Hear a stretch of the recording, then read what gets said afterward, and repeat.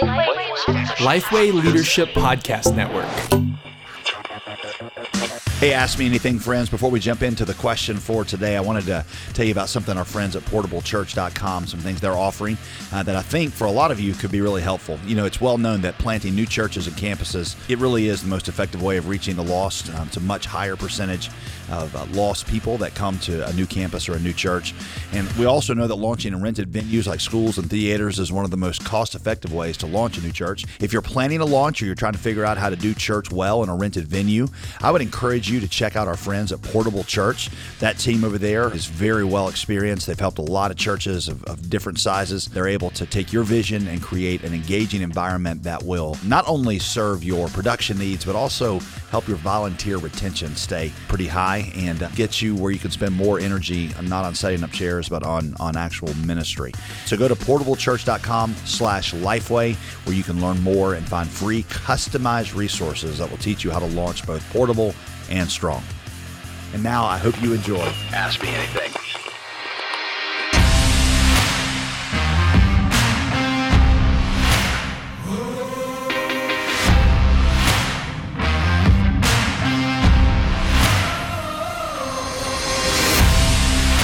Welcome to Ask Me Anything. My name is Matt Love. I'm here with pastor, author, theologian, president, J.D. Greear. Hey, I've been made fun of a lot in my life, and I know what it feels like, and it always felt like that, Matt. Those were all true statements. I I'm just know, stating facts.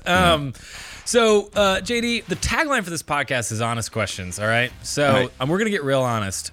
Asking for a friend, when is it okay to leave your church? Asking for a friend. Yeah, is I don't this, know. I mean, It's just someone let's I'm just, talking to. Let's be clear. Is this about you or Lindsay, your wife? I don't know. You know, you answer the question, we'll go from there. All right. Well, as with many questions, I feel like we answer on here, and I think many general kind of approaches to wisdom. There are a lot of times, you've heard the statement, there are things in the Bible that are not contradictions to be resolved. They're tensions to be managed. And this is one of those, because I think wisdom is found by keeping two things in tension. One of those is realizing that we really do live in a consumer culture, and that unfortunately has affected how we approach the church. And a consumer culture, while it is appropriate for a lot of things, it's actually not appropriate for a church relationship. Obvious example, consumer culture. It actually works for things like where I buy my groceries or where I stop and get a sandwich when I'm hungry. If the place that I prefer to get a sandwich is, they have slow service, they're not making it right, I break up. I leave that fast food restaurant and I go somewhere else. If I find lower prices or more convenience at a grocery store, I don't have to have a heart-wrenching conversation with the manager of my grocery store. A consumer relationship is very, very appropriate in that. It's not appropriate when it comes to family. I don't say to my wife, like, hey, things are just not, working well. I mean, that's marriage is a covenant, and it means for better or for worse. I don't have it with my kids. I don't bring, my daughter Raya in and say, Raya, your mom and I it's not you, sweetheart. It's us. We're going a different direction. So the church is, in one sense, well, in a huge sense, it's family. And while it's not, we're not have the same bonds to a particular local church that we would have to, for example, my wife or my kids, the church as a community and a family, to leave one ought to feel like I'm leaving a part of a family relationship. And that means that there might be a time, and I'll talk about that in a minute, when I do think it's wise to leave a church, but it shouldn't be light and flippant or because there's better music or better preaching or cooler people, that you think at another church. So on the one side of the tension, it's like you want to make sure you're not just treating the church like, hey, there's a new grocery store that just opened up 2 minutes closer to me, and so I'm just going to go to that one. I'm just kind of switching whatever's convenient. Pastor preaches for 4 minutes shorter. He wears tighter shirts. And exactly. That's just awesome. So that's one end. What's the kind of other end of the tension? Yeah, good. So the other end of the tension is, church is a vital part of your life, and the preaching of the word. You need the word of God. You need it in a way that fills your life and your heart and shape. My family, my relationships in my family depend on the quality of my relationship with the Lord, and one of the biggest factors in that is the church I go to. And so, I've only got one life to live, and I really want to make sure that I stay as spiritually healthy as I can, and I'm a part of a family that brings out the best in me, and one that also helps my ministry gifts come alive. I don't want to spend 20, 30 years in some church where I'm not, not only am I not growing, but I'm also, it's not a good place for me to bring people that God's putting into my life that are lost. I think about this, especially now as a dad. I mean, when you start having kids, you only get one shot at those teenage years. And I want to make sure they're in the kind of environment where, and the community that I'm able to surround them with is a thriving community. So that would be the other side is how do you know when you're in a place where it's just not best long term? And so somewhere between those two poles, that tension is wisdom. I can't use that and say, and therefore you ought to always stay. You ought to always go. It's somewhere in between there. You got to discern what the right answer is. Okay, so that's really helpful. Now, JD, you've been a pastor for a long time, a really long time. No, as long as you've been alive. As long as so you've seen a lot of people make these decisions about whether or not to stay or leave a church. Where do people typically go wrong? Have you seen some themes in where people typically make the decision poorly? Yeah, good way of asking that. One is when people, it really is like the hottest new show. And it's kind of like, man, I'm a little bored at my church. See what else is going on. Let's see what else is going on. I'm bored. I mean, the worst is when you got people that actually go to different churches, I think, for different things. You got youth group over here, student ministry over here, and I go to worship for this one and preaching here and all that. And I always say it is better to be really committed at a mediocre church than to be partially committed at a great church. That's good. Because some of the best things that come out of church is not what comes from the pulpit. As important as that is, you can get great preaching from podcasts and stuff, but some of the best things that you're going to get are going to be from the family relationships that you have there. So you got to really be committed. Now, again, I want to caveat that. I don't mean that you should be at a place that's not teaching the word and where you're not growing, because that shapes the whole community there. So that's one.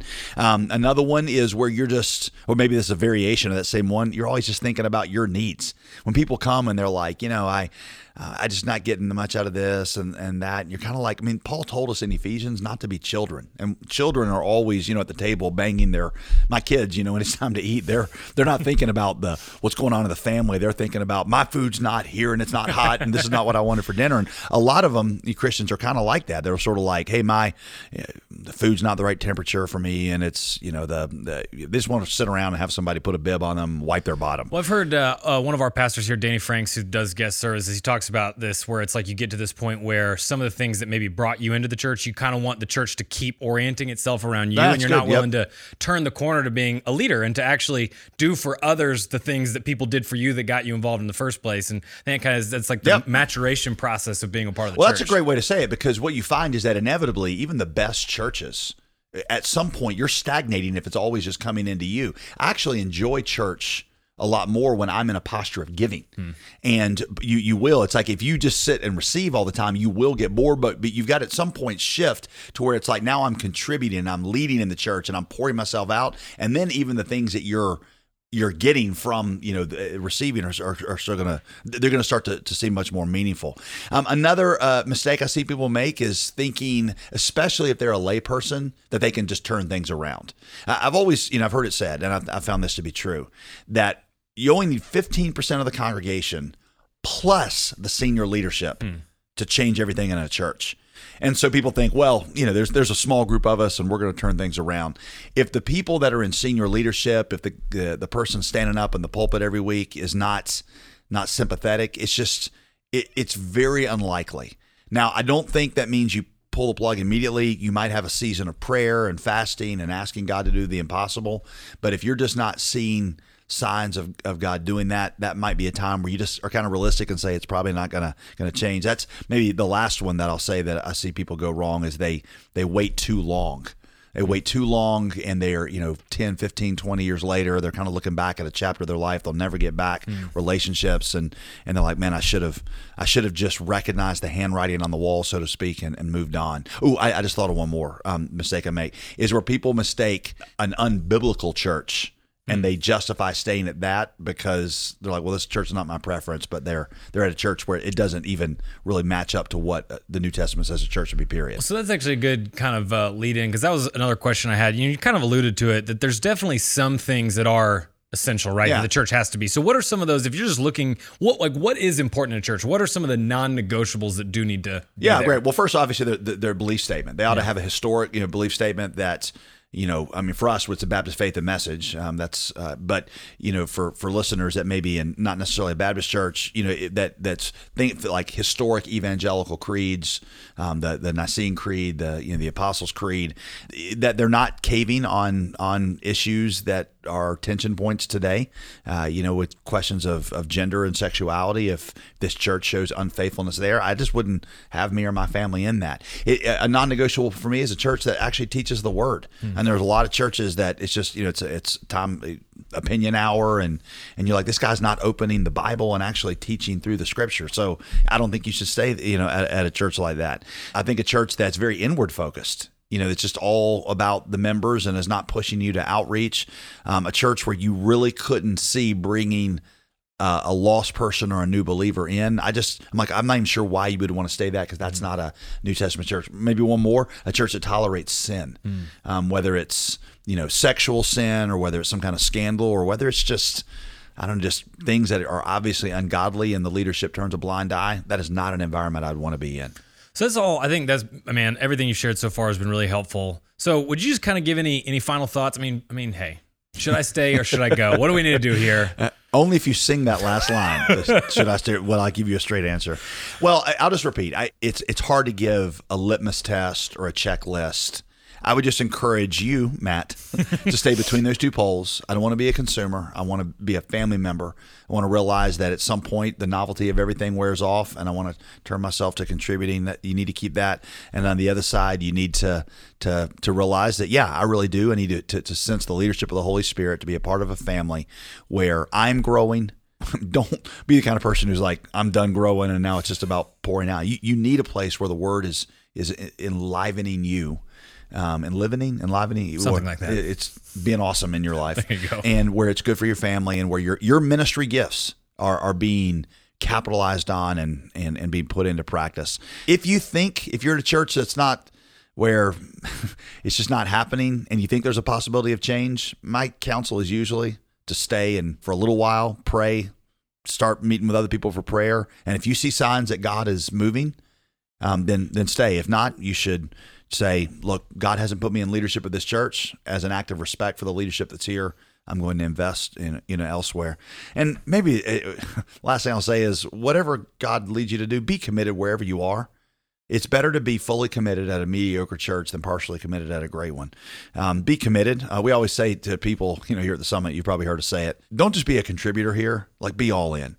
The pig and the chicken both contribute to your breakfast, but in different ways. The chicken, by giving an egg, makes a contribution, but the pig, as the sausage, he went all in, right? Yeah, so if you're going to be committed. a part of a church, just be the pig and just go all in and invest yourself. And if the word's being preached, don't leave a church because the worship, is not, you wish they used one extra guitar and there's only one guitar. Don't, be a part of a family, but at a place where you can thrive and grow. Well, JD, I think I'm in. I think I'm going to stick around. I felt more pressure about this question than any other question. At least for a little while longer, until you answer one of these questions wrongly. There you go. Wow. Growing. This is what we're just talking about. All right, guys, you know what I got to do next? We got to talk about the podcast that you should be listening to. Why? Because they're Lifeway Leadership podcasts, and Lifeway Leadership podcasts are by definition amazing. Awesome. And you should listen to all of them. And so the one we wanted to actually talk about today is the One Thing podcast with Scott Sanders and Derek Hanna. Great podcast. They cover things like handing off ministries, knowing when to say goodbye, growth barriers. Really, really, really helpful stuff. So just look up The One Thing on your favorite podcasting app and subscribe today. Thank you guys so much for joining us. If you want more from Pastor JD, stuff like resources or sermons or articles or whatever, you can go to jdgreear.com. And then also you can follow JD on Facebook, on Instagram, and on Twitter. Thanks for joining us on Ask Me Anything.